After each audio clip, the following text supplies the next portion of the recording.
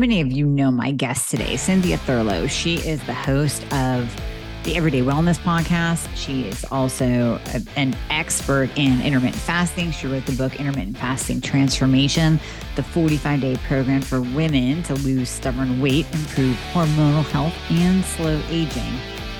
But today, we're kind of focusing more on the ladies. We're focusing on that perimenopause, menopausal state, and how menopause is indeed a disease state. Did you know that? Did you know that the loss of hormones is not just a natural thing that women go through? It's an actual transition into a disease state, which brings forth many other different diseases of aging.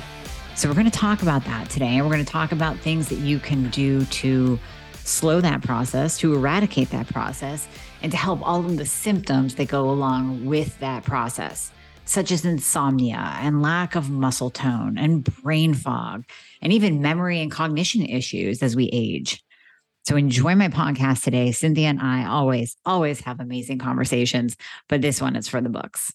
Cynthia, I'm so excited to have you back today. We always have the best conversations. Our last one was really focused on Hashimoto's, but today I want to focus more on perimenopausal and menopausal women, because that's what you are really building a community and a network and a YouTube channel to really help to educate these women that are in that space of perimenopause, menopause, hormonal changes all over, all of the symptoms that go along with it. Like we know the hot flashes and the muscle loss and the brain fog, and they can't think, they can't concentrate, they can't sleep.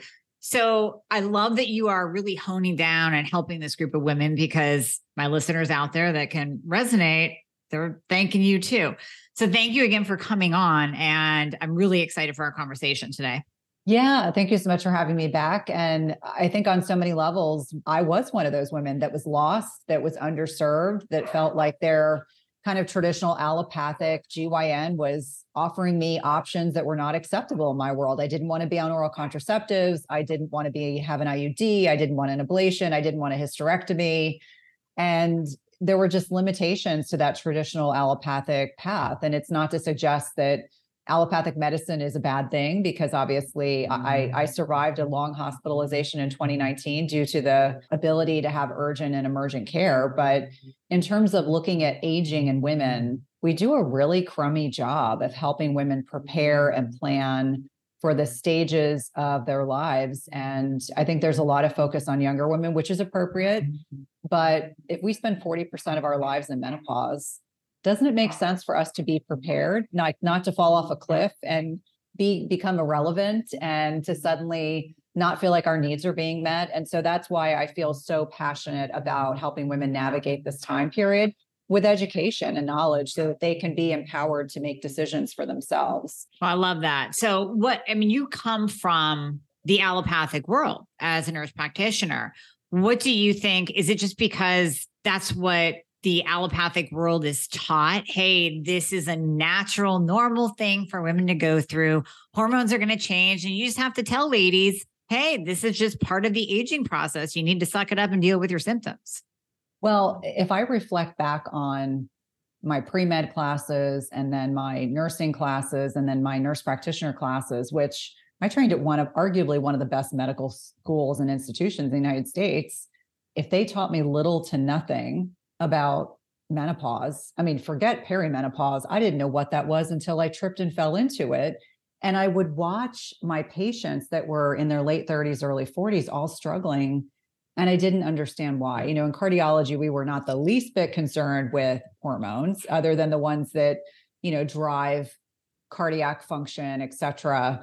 But I started observing consistent patterns that I didn't understand. And I really didn't understand them until I myself was in my early 40s. So I think it is a rift in the education process, because traditional allopathic medicine is very symptom oriented. So you get a symptom, whether it's weight loss resistance, whether it's insomnia, and they're going to address that, but they're not going to be looking at the root cause. What's the root cause of this weight loss resistance? What's the root cause of your insomnia? Which very likely at that stage of life is a little bit of low progesterone, and probably very likely you're losing this buffering of stress resilience. And so cortisol can play a huge role in insomnia, as well as, the changes in sex hormones. So to your point, I think that most allopathic trained providers just don't realize that there is this other, kind of integrative approach. And I think that we can all work together to help support our patients. And there is a need for traditional allopathic medicine. There is a need for a functional approach because a lot of people, and in particular women, are really, really underserved. I can't tell you how many women reach out to me and my team on a daily basis. I'm sure this happens for you as well, who have the same symptoms. I can't sleep. I can't lose weight. I feel frumpy. I'm fluffy. Why all of a sudden do I have these weird cravings? Why am I no longer tolerant to drinking alcohol? Why am I exhausted all the time? And helping them understand it's not that you are incapable. It's that we have to kind of reflect differently on how we lead our lifestyles. And if you can dial in the lifestyle and do it in a way that makes you feel good and allows you to have energy and allows you to sleep well and allows you to have good digestion, then that's perfect. But I think for a lot of us that are in this space, we have the benefit of being able to work with incredibly talented providers. So, one of our mutual friends, Aaron Hartman, is now my, functional medicine doc. And I said, for the first time in 3 years, my thyroid function's totally pristine, but it took kind of a different lens, a different perspective, looking at things a little bit differently. And so I think for every woman that's listening to this podcast, to understand that there is a way to wellness in this stage of our lives. We don't have to subscribe to this limiting belief that you're going to be, 40, flatulent, frumpy, feeling like, your gallbladder's attacked all the time, that you can't sleep anymore, that suddenly you're wearing pants that are 3 sizes bigger than what you normally do. And you just don't have the energy to do a lot of the things you love to do. I don't think that has to be the path. And so my hope in the work that I'm doing is helping women understand what they're capable of and then finding the right providers to work with. Because that's 99.9% of the issue is women getting access to providers that can help give them the answers they deserve to have. So now you're working with someone that has actually got you optimized, but in looking at you, right? And I'm sure you get this from your listeners and from your clients too. How could you have possibly suffered with anything, Cynthia? You look perfect. You look like the beacon of health. You're the perfect weight. You're beautiful. You're shiny. You're glowing. You look like you have all the energy in the world. You're running a successful business. You have an amazing podcast. What were your symptoms? Yeah. So it was around 2015, 2016. And it started with, I was so tired, I couldn't get out of bed. And in my mind, I was like, I'm not depressed. What's going on? So I had no energy.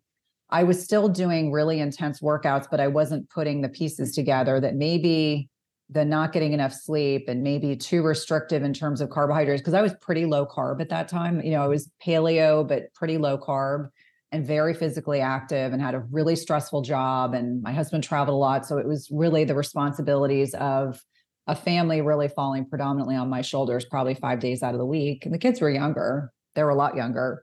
And so for me, it started with the fatigue and then it led to the weight loss resistance. And I was like, what in the heck is this? And I was like, oh, I know what I'll do. I'm just going to exercise more. I'm going to restrict those carbohydrates. I'm just going to, do all the things that I used to do that worked. And it just made it worse. And so for me, my functional medicine person at that time tested my thyroid. And the first thing she said, because as I was explaining all of this to her, very sympathetic nurse practitioner, she said, your thyroid is like non-existent. Like, no wonder why you don't feel good. And my first reaction was, I don't want to be on medication. And so she honored that. And we did all the cofactors like, oh, you need magnesium and you need iron and you need this and you need that. I did all that. And 6 months later, I went in to see her and I said, I can't do this for another day. I need medication. I'm like, I feel like to me, I can't function as a human being this tired. And so starting medication, I felt better pretty quickly. And I was very stable on that medication until Nature Thyroid was discontinued or unavailable 3 years ago. And so for me, it was really this journey of like, oh, I'm going to go on thyroid medicine and then I'm going to lose the weight. Nope. And so it then became a larger elimination diet and then really dialing in on the sleep quality, the nutrition, doing the right types of exercise for an entire year, Amy.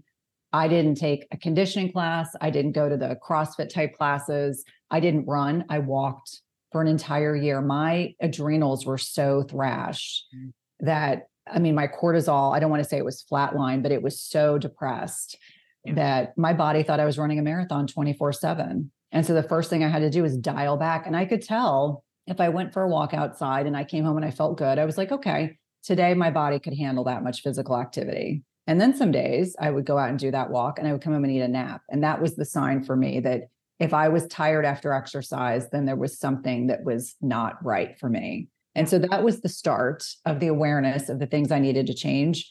And the very last piece of the puzzle for the perimenopause fluff was dairy. Even though I didn't eat much, when I pulled dairy out of my diet, I lost the last 5 pounds. And when you're short, like you and I are both petite, 5 pounds can make a big difference. I know listeners hear that and they're like, that's not a lot, but 10 pounds on me was a lot.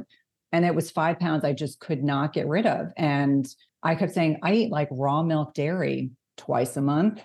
And so my functional medicine provider said, why don't you just pull dairy out? Because you've already done gluten, you've already done grains. And dairy was probably the hardest thing to pull out of my diet because you just don't realize like how attuned we are to a little bit of Parmesan cheese here. And maybe you were having ice cream occasionally. And then all of a sudden, maybe you're having yogurt. And actually that I call it the 5 pound dairy. That was the missing link for me personally. And when I removed that in 2018, that's the last bit of that fluff I lost. And I remember saying to myself, now that I'm this aware of how much inflammation this particular category of food created in my body, this is why I think it's so powerful for people to understand that it all starts with food. Like we can talk about the sleep and we can talk about stress management and we can talk about exercise, but helping people understand that what we have at the end of our fork is the most powerful bit of information that we can provide our bodies without question. And so I've been able to convince many women. And I tell you, dairy is the most addictive food-like substance by far. I have a 15-year-old right now who is pulling dairy out of his diet because it's impacting his skin. And he's of an age where physical appearance is very important to him. And for the first 2 weeks, he was really struggling. And I told him, I said, if you understand the physiology of what goes on in our brains when we consume dairy products, there's casein morphine compounds that light up our brains and they're very, very addictive. I mean, now he's on the other side, but it's been interesting to watch that. So even a 15-year-old removing that from their diet is as challenging as it is for an adult. And I grew up Italian, we had hard cheese like Pecorino Romano. I mean, it was just kind of common. You put it on like everything. And for me, it's like now I have no desire to consume cheese at all. And I have no desire to consume milk and I don't miss ice cream. But I remember how hard it was those first couple of weeks because it's something that just becomes so ingrained, like, oh, I'm just going to grab a piece of cheese. Well, now you're not going to grab a piece of cheese because you know what it's doing to your body. It doesn't make you feel good. And so I think it was Dr. Will Cole who said, removing the foods that don't love us back. And I think that's such an important concept. There are foods that we love to eat, but they make us feel really crummy. And you have to really decide for yourself, is that food worth it to feel the way that you do an hour, 2 hours, 3 hours after? And in most instances, it isn't. It's like, okay, let's find a substitute. Let's find something that can take the place of that. And then, kind of re-engineer how that works for us in our lifestyles. I'm so excited that you mentioned this because I've been on a little bit of a quest in the last few episodes where I've really focused on the nutrition piece because I think too often, and I see this with my patients as well, we hear, well, I'm eating perfectly. I'm eating right. I'm eating clean, quote unquote.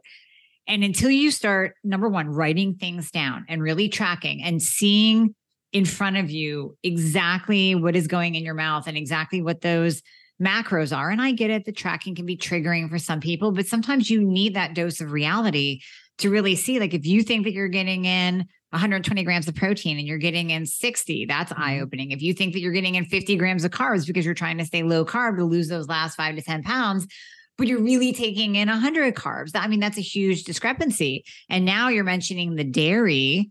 And that's very interesting because, and one of the things that you said, I want to kind of expand on, these are the foods that don't love us back. You might feel crummy, but also you might not feel crummy or have a symptom or break out like your son's breaking out until the next day. So you don't really piece that together in your mind that, oh, it was the yogurt I had yesterday, or it was that piece of cheese that I had. You tend to almost forget about dairy because, like you said, Cynthia, it's so much a part of our day-to-day life. You go to the restaurant, there's cheese on your salad. I mean, come on, there's butter on the table, there's cheese on the salad, there's cream in the soup.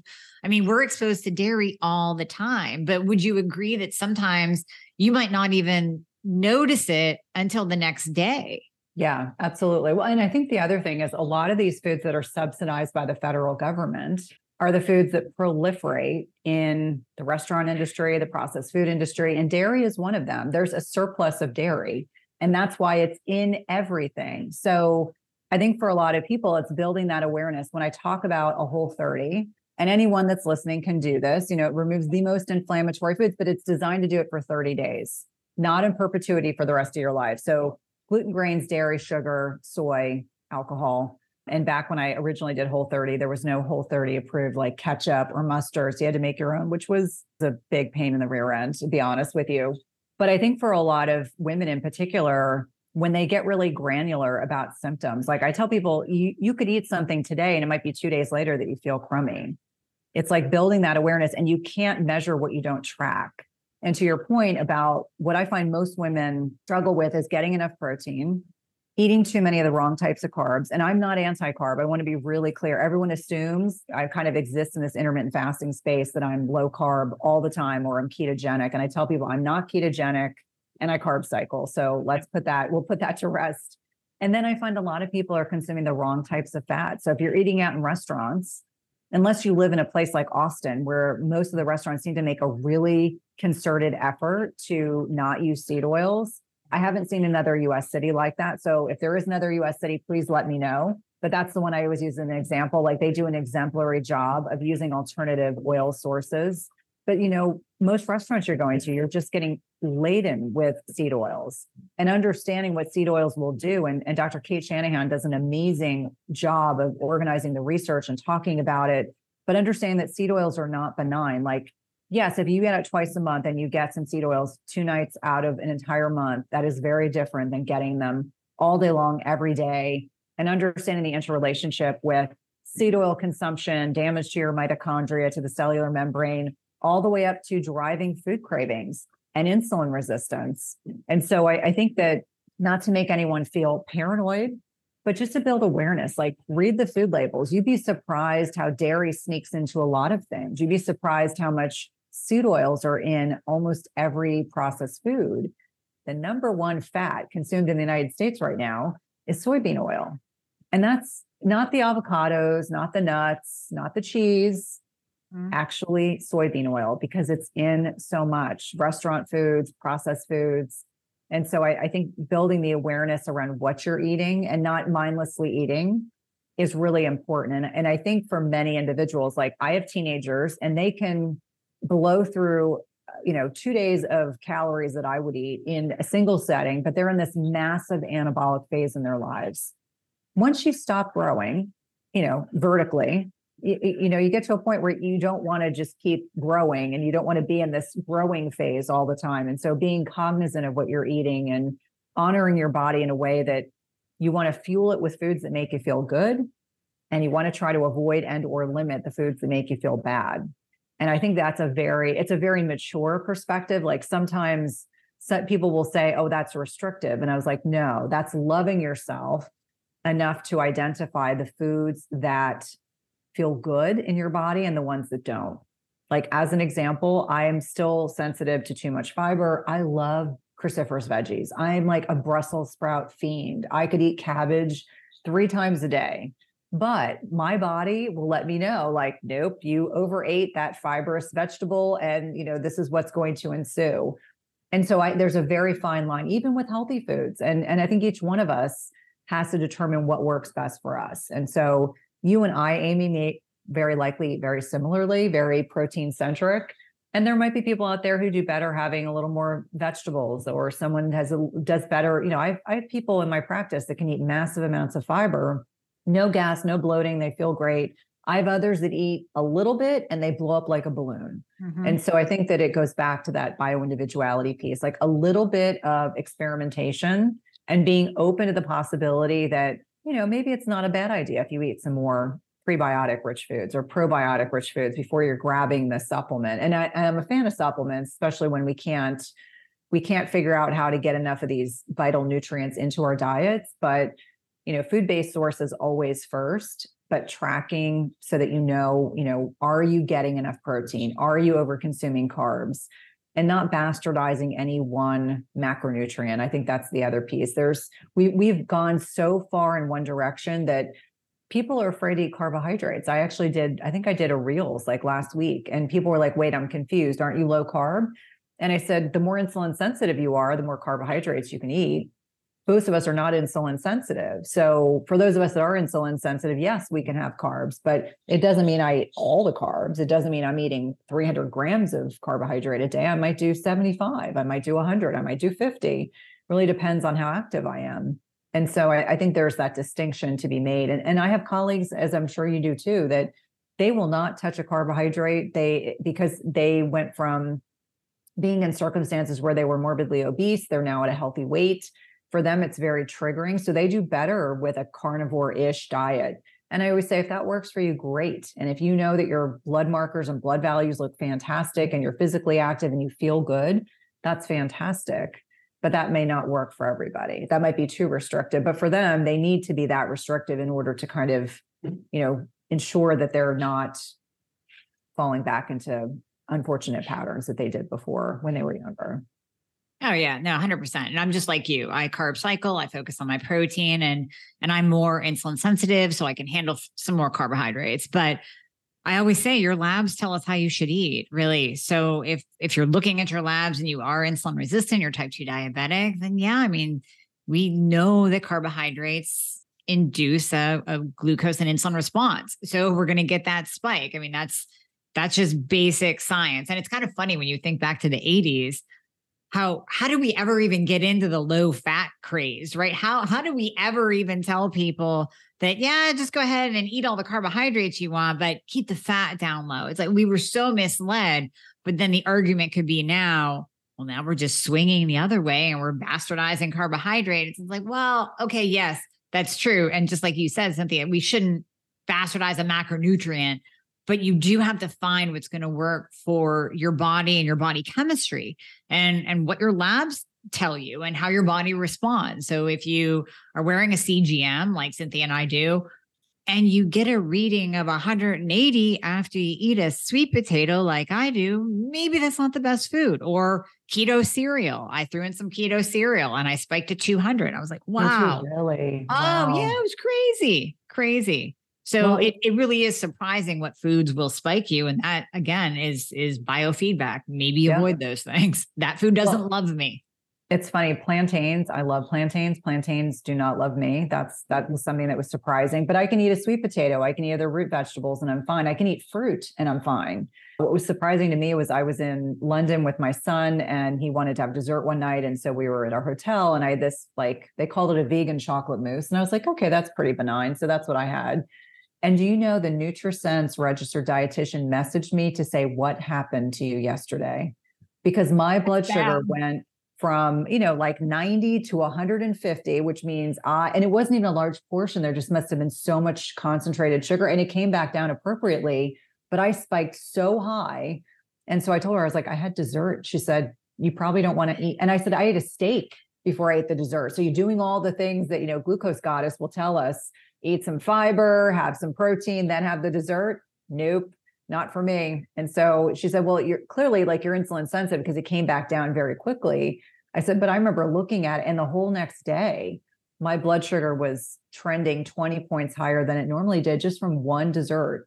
It was probably a combination of eating it in the evening, going to bed, sleeping while my body was trying to process all this. And then the whole next day, watching my blood sugars, I was like, holy cow. I'm sure part of it is the fact I'm at a different life stage than my teenagers who their glucose disposal is ridiculously fast, but understanding that there are certain foods that I tell people all the time, dark chocolate doesn't bother my blood sugar, but if I ate something that has flour in it, if I eat a gluten-free brownie or a piece of cake, I know what's going to happen. And do I enjoy these things when I eat them on sporadic occasions? Absolutely. Birthdays, my kids' birthdays, my husband. However, the rest of the time, I'm not worth it totally not worth it. Because the one thing that I always try to educate my patients and clients about is that when your blood sugar is over 140, you're actually damaging the intimal lining of those vessels. So it is not benign. Like if it happens every once in a while, I don't want anyone to be paranoid. Even with myself, I don't worry if it bumps up. Right. But if that's your baseline all the time, that your blood sugar is buffering 140, 150 all the time, there's a lot of different things that you want to be doing differently to help improve your insulin sensitivity. And I remind people all the time, and I know we both talk openly about this, when I start looking at lab values of women in perimenopause and menopause, the differences for those that are on hormone replacement therapy is so disparate. I mean, it is so different. Helping them understand when I'm looking at their lipids, when I'm looking at their fasting insulin, when I'm looking at their inflammatory markers, it is unbelievable. I took a break from HRT. I've been on progesterone nonstop. I always say I will be on that till the day that I die because it helps my sleep quality. But I was on too much estrogen and testosterone. And so my provider and I decided we're going to take a break, which I would never recommend. You go from taking too much to none, because you go from having like feeling pretty good to then feeling like you couldn't get off the ground. Now back on, but the difference in my labs for that period of time that I was off, holy cow, it was unbelievable. And here's the thing, you can look healthy from the outside. This is the problem, is that we make assumptions that if you're physically fit and you look healthy from the outside, that your inflammatory markers, your lipids all look good. And what happened was my inflammatory markers went haywire, my lipids went haywire, mostly my LDL. But then, you go down the rabbit hole looking at particle size, and then you're looking at your ApoB, and you're looking at LP little a. And I remember looking at Aaron, I was like, these look terrible. And I was like, I'm objectively telling you that if this were my patient, I would say, you need to be on medication. Right. And so I think that for everyone listening, there's no judgment. Whatever decision you make is the right decision between you and your healthcare practitioner.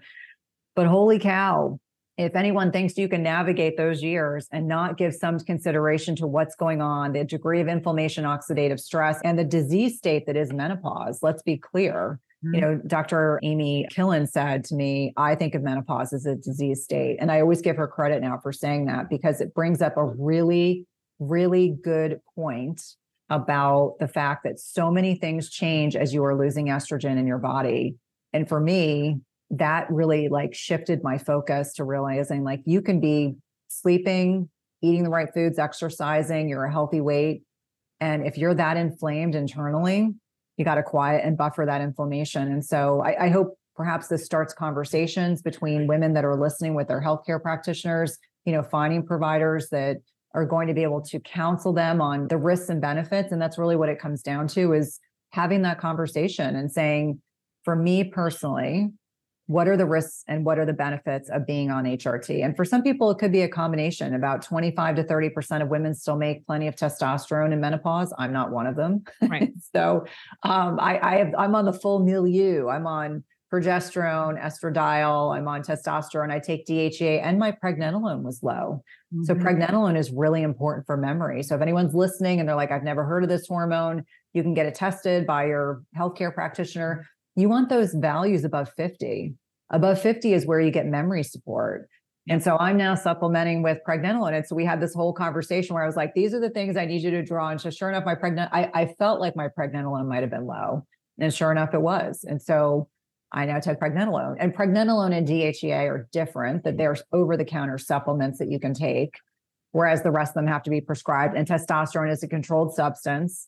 And we could have a whole tangential conversation about testosterone.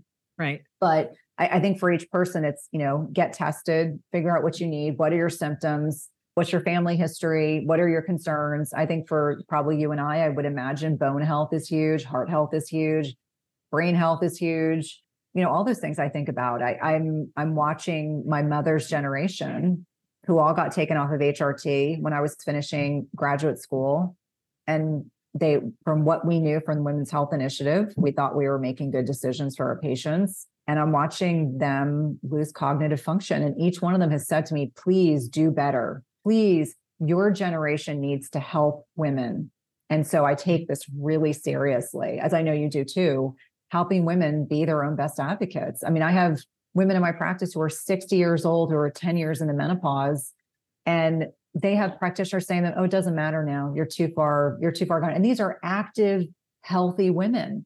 Yeah. And I said, we just need you to find the right person so you can get the care that you deserve to have, and I don't know. I never knew that this would be the space that I would be speaking to, but I'm so grateful for the opportunity to be able to help women navigate making good choices for themselves. Isn't that really what it's all about? Like, knowledge is power, and every woman listening should be able to decide for themselves, like, here's the cost benefit, what works for you, what resonates with you intrinsically. I think if people choose not to take HRT, I want them to understand the risks and benefits just as much as the women taking HRT. So there's no judgment. It's just make the best decision and understand the ramifications of your choices. Absolutely. And I mean, I love HRT. Just like you said, it when you were on it, before you just took it out to see what would happen, all of your numbers looked great. They look great. So the HRT was doing something. You didn't need a statin to control your LDL. You didn't need, an antidepressant if you started getting down and out, although the progesterone helps with that. Mm-hmm. But you were using HRT, and you mentioned some supplements. So I want to piggyback off that pregnenolone and DHEA, because I love those for supplements too. I love that they're over the counter, but women do have to know that they are hormones. They act as they are hormones, even though they're over the counter. But there are some other supplements that we can start incorporating in to help treat the symptoms of perimenopause, menopause. So yes, I'm all for HRT. Just like Cynthia said, have that discussion, go over the pros and cons, go over your risks. But what we see in the literature now, as compared to the Women's Health Initiative study, is that in general, for most people, HRT, used bioidentical BHRT, is very, very safe and actually can protect your bone, your brain, your heart, your breasts. It's very protective against the disease states of aging, because like you said, menopause is a disease state. And I love that. Let's go into, oh gosh, you mentioned so many different symptoms. Where do I want to start? Let's start with the brain, because you're right. I'm very passionate about that. My mom had Alzheimer's, of course, I remember when she was on estrogen and got pulled off and stopped taking it. So there are some things outside of pregnenolone that we can do for our brain. And I know you've talked about the alpha GPC. Would that be your first go-to for memory and cognition? Yeah. And so I guess I look at things in a very stack-wise approach, because what I find is, first and foremost, we got to get people sleeping. So how do we get you sleeping? And this is where I will pull in things like myo-inositol, which is, if you look up myo-inositol, there's a bunch of indications. It can help with blood sugar. It can help with sleep architecture. It can help with sleep duration and onset. It can help with mood. I had Dr. Rowe on talking about how she uses it with her pediatric population, and there is solid research in these areas. PCOS, I mean, it's metabolic syndrome. So for me, I'm always the guinea pig. Like, I'm the N of one. I try something and I'm like, that worked really well for me. So I'm going to start talking about it. So myo-inositol is usually one of those frontline things to help with sleep. I always say, obviously, good sleep hygiene, which are things I'm sure you talk about: cold, dark room. Don't be on electronics all the time. Don't eat right before bed. Don't go and exercise an hour before bed. I mean, your body's going to have trouble kind of changing gears. So myo-inositol in particular is pretty gentle, but helps people relax, helps people fall asleep. I'm at a point now where I know how to dose it based on symptoms. So that's usually a step one to help with sleep, dialing in on sleep. And we know progesterone helps with sleep onset. Estradiol, or estrogen derivatives, can be very helpful for sleep duration. I also think that when we're talking about sleep, creatine, which people think about for muscles, but there's a lot of solid research talking about mood as well as helping with sleep architecture. I've had people tell me, I had no idea that taking creatine was going to be helpful for helping me sleep. So sleep first to help with cognition, then moving on to cognition, because so many of us are addicted to caffeine. We don't get good quality sleep. And so what do we do when we get up in the morning? We're slamming fatty coffees or coffee or lots of tea, yerba mate. I think about all the people that are just so over caffeinated. And for me, I actually metabolize caffeine pretty well. Like, I'm not one of those people that gets jittery. Admittedly, I've never been a coffee drinker, but I will drink green tea for the benefits. And I jokingly tell my team, I brew it, I ice it, I use a straw, I drink it. And that's kind of my means to an end. I'm like, okay, I know it's good polyphenol content, lots of, fat oxidation, all these good things. But what I came to find was I wanted something that had good research. It talked about brain health and cognition. And so alpha GPC was something I kind of stumbled upon, started kind of going down a rabbit hole, reading about the research, how it helps with acetylcholine in the brain, how it can be helpful with these precursors. And for me, the difference between days when I don't take alpha GPC in the morning and when I don't, it's a distinguishable. I feel like someone turns my brain on, like it's fully 100% on in a way that's not stimulating, because that's one of the issues, is that some people are slow metabolizers of caffeine and they're consuming caffeine because their sleep quality is not where they want it to be, or they just feel like they need energy, or they need focus, or they need concentration. And so they're over caffeinating. And this is an alternative to that. And so for me, it was really interesting that as I started slightly, I always say stacking, that's kind of one of my catchphrases for supplements. I started stacking things to see what makes my brain feel like it's 100% engaged. That's alpha GPC. What helps me with sleep duration, onset, sleep architecture. That would be not just myo-inositol and creatine, but melatonin. And I don't know if you've talked a lot about melatonin. People always think about it as a sleep hormone, but I remind them we make less of it as we age. That's number one, but it's also a master antioxidant. Yeah. And we just talked about how menopause is this inflammatory state, unless you're on, HRT and you're being diligent about targeted supplementations and nutrition and all these other things. And so all these supplements really speak to increasing ATP. So we're really at a cellular level, helping the mitochondria, kind of stoking that ATP. And ATP is this energy molecule that's designed to give us energy, and helping people understand that by the time we're 40, our mitochondria are not as vibrant as they were at 20. And some degree of mitochondrial dysfunction is what contributes to all these chronic diseases that we see. And so I think for many people, it's these limiting beliefs that with the aging process, we're going to be tired, we're going to be achy, we're going to have poor quality sleep, we're going to gain weight, we're going to be on blood pressure medicines, we're going to be on diabetes medications, we're going to all need lipid lowering agents, we're all going to deal with cognitive health problems. That doesn't have to be the case. And so for me, looking at all the research and coming from like a very researched application perspective has allowed me to be very, I guess, selective about the things that, much like I know you are with your supplementation, just things that I know most people can't get enough from their diet. That's creatine, because people will say, I'm just going to eat more steak. And I'm like, it's actually impossible to get enough creatine monohydrate in your diet, but the animal-based protein is great. But women, as an example, have 70 to 80% less endogenous stores of creatine, which means depending on where we are in life stage, depending on where we are in our menstrual cycle, we actually need more than men. The other thing that's really interesting, and there's some new research that's coming out that's showing creatine monohydrate is particularly helpful for bone health. And I know that's, as someone who's osteopenic already, some of that is genetically mediated. Dang, I do everything I can to support my bone health. I actually have a researcher coming on the podcast next month, and he just does creatine research. And he kind of shared this research with me. And I was like, I can't thank you, because I couldn't talk about it because I didn't have enough good research to talk about bone health. But now we know that's another benefit of utilizing creatine. So not just for muscle, also for mood, also for sleep. And then one thing about myo-inositol that I think is particularly helpful, we're talking about how most people are no longer metabolically healthy in perimenopause and menopause. Estimates are 7 to 8% of the population are metabolically healthy coming out of the pandemic. We know that myo-inositol helps with blood sugar insulin sensitivity. So if you are prone to PCOS, or you've ever been diagnosed, if you have been told you have metabolic syndrome, it's a very gentle way to help with blood sugar regulation. Berberine is a great supplement. Berberine is a little bit stronger. It's kind of like hitting it with a sledgehammer. Yep. And for a lot of people, it can be limiting because it also has these potent antimicrobial benefits in the gut. Like, I can't tolerate berberine. It messes my gut up, and it's not a pleasant experience. So I always tell people this is a little bit more gentle, but is equally efficacious, and it has so many other benefits. And so I think when we're thinking about stacking supplements, talking about supplements, I'm a huge proponent of supplements that have multiple uses. So it's not just, I take one for sleep and I take one for blood sugar and I take one for, brain health and cognition. To me, the greatest benefit is derived when we can be very targeted to allow things to stack, and then they potentiate the benefits for one another. And that to me is, it's more cost effective. It's sanity saving. I mean, how many listeners, I know it happens with my own. They're like, I feel like there's so many options. I don't know what to take.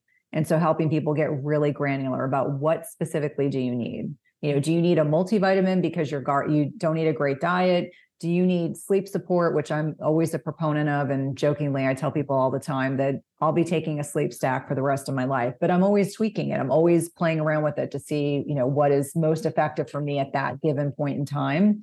But those are the things that I think I've found the greatest benefit from and the most applicability to a variety of different concerns. I love stacking the myo-inositol with the berberine too. When you have someone that is really, they're basically walking the line of diabetes, if not crossing over into it. That it's reversible. They're not bad enough to go on metformin or any kind of drug for it, but you stack that berberine and the myo-inositol, and then that really hits their blood sugar nicely. But I also agree with you. The people that can't take the berberine, inositol is beautiful for that. Absolutely beautiful. Absolutely. And I think it's funny, I was prescribed berberine probably 5 or 6 years ago because in all my travels, I picked up a parasite. This is like a running joke. I'm the one, when my husband and I travel, I'm the one that picks up the bugs. And so we went home and my provider was like berberine. And within a week, I started waking up drenched in sweats. And I was like, what in the world is going on? And then I started with like all these digestive symptoms. And so she said, for you, it's dropping your blood sugar. Number one, that's why you're waking up sweating. Because I didn't normally sweat. And then number two, it's gotten these really potent antimicrobial impact. And so for some people, I'm one of them. Jokingly, my husband always says, like, Darwinian, you would have been the person that would have died off from some type of gastric issue, 100,000 years ago, but kind of looking at this bioindividuality piece and saying, yes, I have people, I can give them 1,000 milligrams of berberine, or I can give them 1,000 milligrams of metformin or glucophage, and they have no digestive effects. If I did that, it would drop my blood sugar and I would be very unhappy with my digestion. So I think that a lot of it is a little bit of trial and error and figuring out what works best. And I love that there are so many options now that we don't necessarily have to go right to prescriptive medication. In some instances, maybe you can turn the ship around. I know right now GLP-1s are really popular, and to a point that I feel like we field questions almost on a daily basis. And I always say there's a place for a lot of these medications. I don't prescribe GLP-1s. I leave that to my colleagues to do. But I think that there's a lot of options before we even need to get there. But I do think there are people that need that next level of prescriptive authority to be able to dial in on whatever metabolic syndrome, metabolic derangement they're dealing with. And there are certainly people who, for whatever reason, whether it's a domino effect. And I think for a lot of people coming out of the pandemic, people that were just like, I had good habits, I was really doing well, then the pandemic happened, I was isolated, I couldn't see my friends, my loved ones, or I lost my job. And, a lot of people, all of us have maladaptive coping mechanisms, some more significant than others. But for some people, eating was a pleasure that they kind of indulged during that time period because they weren't able to do a lot of other things. Right. Absolutely. I want to kind of stay on the creatine because I said this on your podcast. It's one of the oldest, most researched supplements out there. I remember back in the 90s, my sister, my dad, and I were doing the EAS Body for Life contest. I don't know if you remember that, but I do. I love it that you guys did that all together. Oh my gosh. So much fun. And that really kind of kickstarted their health journey. And then it kickstarted me into doing competitions, whether that's good or bad. Right. But creatine, I remember taking creatine. And my sister is a geriatric physician, and she was looking up creatine at the time because she wanted to make sure we weren't going to take anything that was harmful. And I remember back then, she told us that there's no side effects with this. There's literally nothing but benefits. And this is literally like 1999, 1998, something like that. No side effects whatsoever, nothing but benefits. And now we're even seeing, like you mentioned, the bone protection with creatine. Obviously, it's going to help with sarcopenia, loss of muscle as we age. So that's really huge for women. But I still think that the general population thinks of creatine connected with sports supplements because EAS was a kind of more geared toward weightlifting, bodybuilding, competing, that kind of thing. It was in the GNCs where your average 45-year-old menopausal woman is not going to walk into not back then, walk into a GNC and buy something because she's not hitting the gym and throwing around heavy weights. But creatine is so much more, and it is beneficial for everyone, every woman. So let's go into a little bit more of the benefits of creatine and what you found. Yeah. And I totally agree with you. I mean, I had that bias, being a clinician in the 90s and early 2000s, that it was just a gym bro supplement. And the irony is, we have a mutual friend who said to me a couple of years ago, she said, "I bet you're not eating enough protein." This is Gabrielle Lyon. Yeah. Yeah. And then the next thing she said, "You need to start taking creatine." And I kind of was like, okay, well, yeah, maybe. And so sure enough, probably 6 months later, I did actually start creatine. And understanding how creatine, like the mechanism of action. So it's creatine monohydrate. So it's hydrating your muscles, but understanding that a lot of the concerns about creatine were really unfounded. It was in kind of interspersed with gym culture where people are using massive doses, not 3 to 5 grams a day. They were using 20, 30, 40 grams along with anabolic steroids, very different population. It's one of the most well-researched, well-regarded ergogenic aids that's out there. And so when we talk about benefits, I think about muscle strength. I think about, being able to do more intense exercise in the gym. I think about the mood benefits, and there's good research talking about improvement in mood disorders. There's also talk about sleep architecture, that it actually helps with sleep architecture at night. I think about the fact that it helps with memory and some cognition. So it also has these memory and cognition benefits. And understanding that, again, each one of these things, like most supplements, are working at a cellular level. So they're increasing ATP. That's one of the mechanisms of actions that allows you to lift more intensely, heavier, have more strength gains. And I think I was reading last night that sarcopenia, this muscle loss with aging, is 1% to 2% per year after the age of 40. So maybe that doesn't sound like a lot, but that starts to add up. So by the time you're 50, this loss of strength really starts to accelerate if you're not actively working against it. And like, as an example, I take Pilates and solid core. Like, I like to shake things up, and I do that more for posterior chain work. And just to, quite frankly, I'm almost like a dog that needs to be challenged, like challenged in a different way when you're moving in different time and space. And I was reflecting on the fact that most women in this Pilates class, doesn't matter which class I take, are very, very thin and sarcopenic. Mm-hmm. They may be flexible, and flexibility is important, right? But they do not look like they are maintaining muscle mass. And that is a concern. And so for me, when I think about the most important concept to understand as an aging woman, is that maintaining muscle mass and maintaining strength is critically important, not just for metabolic health, insulin sensitivity, but locomotion, being able to not fall if you trip, being able to get out of a chair. Amy, I had so many patients in cardiology that were in their 50s that they would have a bedside commode, and I would watch them their quadricep muscles were so deconditioned and so weakened that they could barely get themselves off a bedside commode. And I would think, how did they function at home if they're this weak now? And granted, you lose a lot of strength and you lose a lot of muscle being in a hospital bed, but the understanding that we are designed as human beings to be physically active throughout our lifetimes. And so to me, creatine is such an easy thing. Like, for me, I put it in my water with a squeeze of lemon. Like, I don't have to put it in a shake. People make it so complicated. I got to put it in a shake. And I always say, like, my product just dissolves effortlessly into the water, so you don't even know it's there. My teenagers take it. My husband takes it. In fact, I'm always telling my mother gets regular. I always send her bags of creatine. I'm like, you and Bob, my stepfather, need to take it every day. Mm-hmm. And so you were mentioning, like, are there side effects?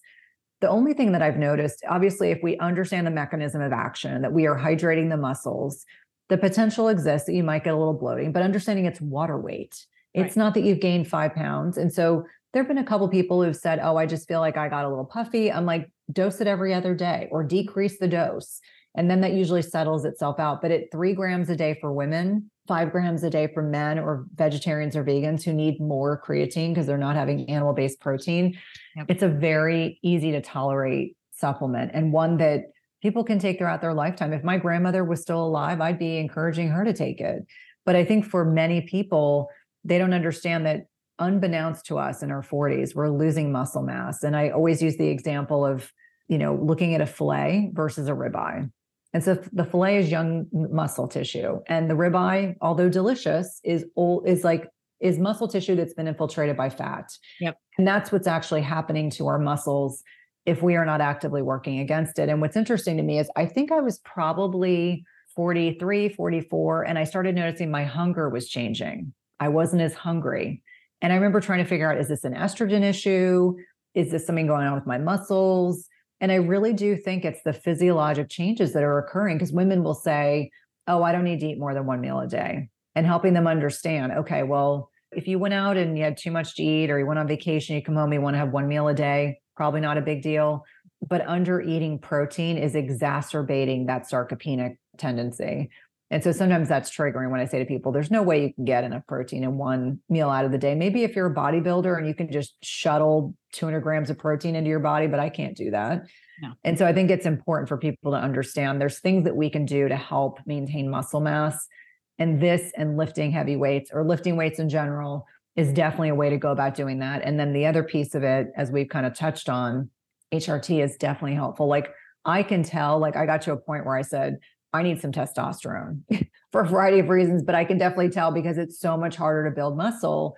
And I'm definitely stimulating muscle protein synthesis with my nutrition and lifting heavy. And I'm looking in the mirror going, I just look kind of skinny. And that's not what I want. So helping people understand that there's multiple ways to kind of attack this, but creatine can be a really integral way to address this in a proactive manner, in a really well-tolerated manner.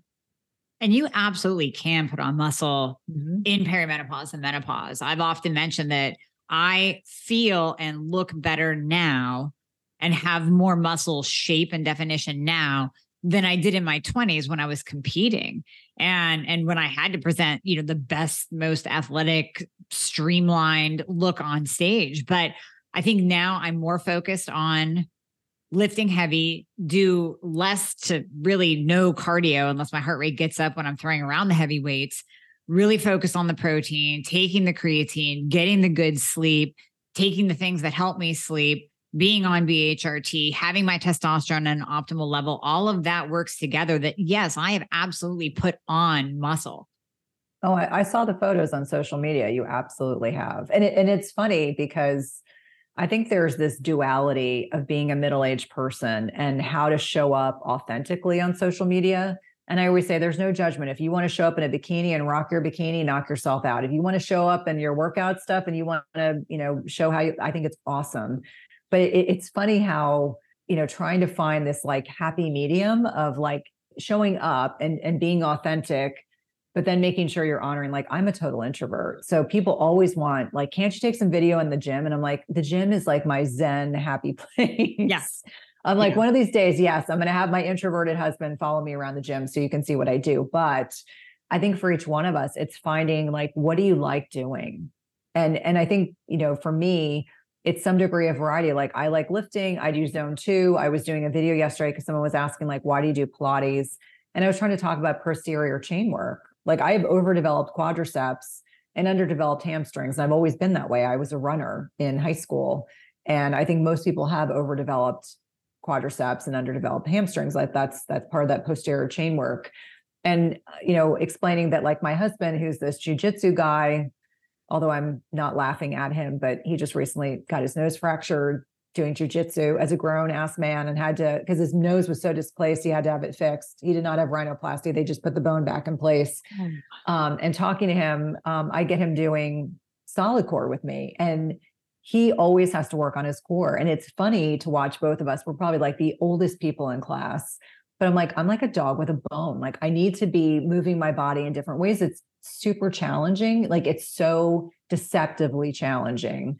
And that's part of that, like a little bit of vigor. You got to shake things up. You can't do the same things all the time.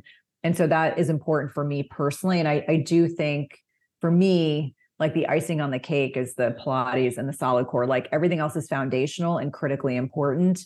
But these are things that challenge me mentally and physically. And so I like to lean into them. Sometimes people are like, why do you want to do that? I'm like, I don't know. It's become this, like, we're almost empty nesters, and finding things we can do together without the teenagers who aren't up yet. Like we go to workouts and they're still sleeping like most of the morning. And so it's humorous that it's worked out this way. But I think everyone has to find the activities, the things they enjoy doing, and just make sure you're doing them consistently. You do. Totally. And yeah, for the record, you're never going to see me on social in a bikini. just for all the listeners out there that think that might happen. It's not. The the only reason I did that, and that was a big stretch for me, Cynthia. That was a big stretch to show. But I was just pumped up. I was like, damn, I have definition. Like, I need to take a picture of this because it's possible. And I didn't even have that kind of definition 2 years ago. This is all from really honing in on all the things that I just said and realizing, listen, I am getting older. I need to get serious about this. Like, this isn't a game anymore. This is longevity. This is all the things that you just talked about, from protection of bone to protection of heart. I mean, it's everything. It's not just aesthetics anymore. Once you go into perimenopause and menopause, you're playing the long game now. It's not just about your looks. Although the looks, yes, you get that little added benefit when you're using BHRT, when you're lifting heavy, when you're doing the protein, when you're sleeping, when you're taking the cream, you get those benefits aesthetically, but you're doing so much more internally. Yeah. And I think, the other thing that I would say that I think is so important for middle-aged women is this like sense of peace with where you are in time and space. Like, I tell people all the time, as our bodies are losing estrogen in perimenopause, it is a physiologic response that we stop people-pleasing behavior. Like, I was the biggest people pleaser. I grew up in a lot of trauma. And for me, it was like, I wanted everyone to love me, and I wanted everyone to love me at work, and I wanted everyone to be happy all the time. And now, I mean, my husband and my kids, sometimes they're like, Mom. And I'm just like, no, I'm just very assertive. There's no drama, but if I don't like something, I tell people. And that is the social conditioning that women are supposed to just accept things. Like, I was having a discussion / argument with the compounding pharmacy, and my son was like, oh my God, I can't believe you spoke to that woman. And I said, I just said, I don't understand. It's like, I don't understand. This doesn't make sense. And he was like, you really were being rude. And I said, no, I think I was being direct. And I said, sometimes people are not accustomed to women being direct. And I said, I was not disrespectful. I was thank you and please. And I appreciate that. And, making sure that I was making it very clear that I was appreciative of what they were doing. But I was like, no, that doesn't work for me.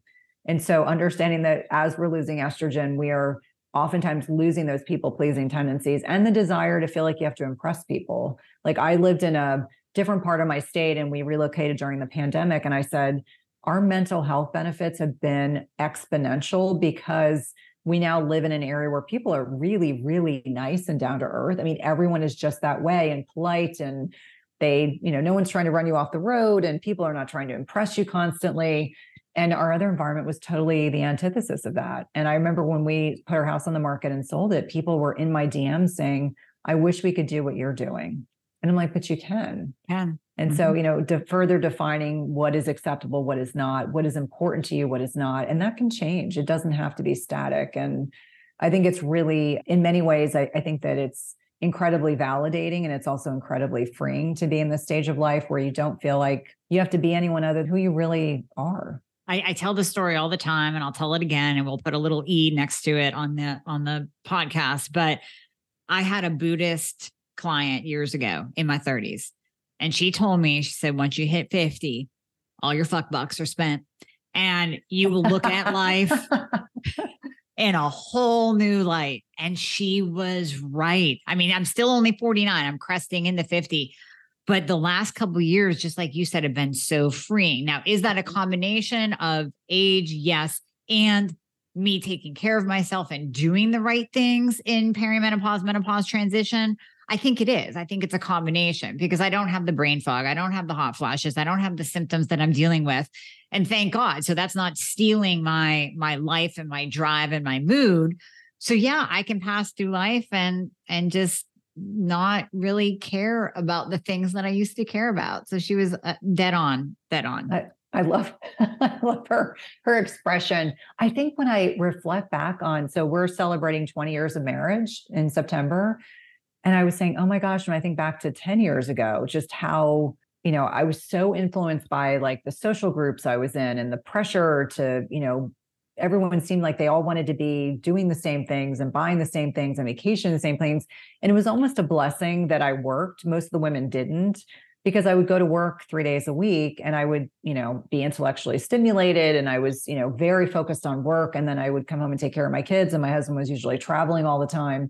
I just didn't have the bandwidth to worry about a lot of the concerns that some of these women, and it was more like materialistic stuff. Let me be clear. It wasn't like they were sitting around and having like a kumbaya moment over existentialism, but on a lot of different levels, I think that it's just shown me the emotional growth I've made over the last, 10, 15 years. And then just feeling very comfortable with where I am in time and space and not feeling like I have to be anywhere else doing anything else. I'm exactly where I'm meant to be. We talk a lot about this, like a sidebar conversations about we're exactly where we're supposed to be and without question. So it's very, very freeing. Yeah, I agree. Well, Cynthia, I mean, you've given the ladies listening so many things to think about. I mean, from sleep to protein to nutrition to all the supplements. And then you carry all the supplements that we talked about on your store. So we'll put a link to that in the show notes as well, so they can grab them there. But yeah, I mean, just thank you for coming on and tell us, what are you doing now? You're building a whole new YouTube. I mean, this is going to be great for everyone listening for information. Yeah. So we are rebranding the YouTube channel. And this has been something I've wanted to do all year. It just had to be when I got to the point I had the bandwidth. And so that should be relaunching later this month. We'll have 3 days a week of content, really focused on weight loss, nutrition, and intermittent fasting, metabolic health, and, providing science-based strategies. So I'm very science-centric, but I always say that I'm proud of my medical training, and it's time to start really utilizing that and helping people understand, like, this is the study where this information comes from. Take this to your doctor, take this to your provider, and really distilling the science and making it actionable and making it presentable. And, ultimately, I just want people to live their best lives. And I tell everyone, I did everything wrong in early perimenopause. I didn't know any better. And the only way to help other people not make the same mistakes is to, number one, be transparent. Number two, talk about these things. And both you and I have these incredible platforms that we can do that on. And then encourage women to share their stories. I think that more than anything else, there's still a great deal of shame about the aging process. There are women who don't even want to say they're in menopause. They don't want to say they take HRT.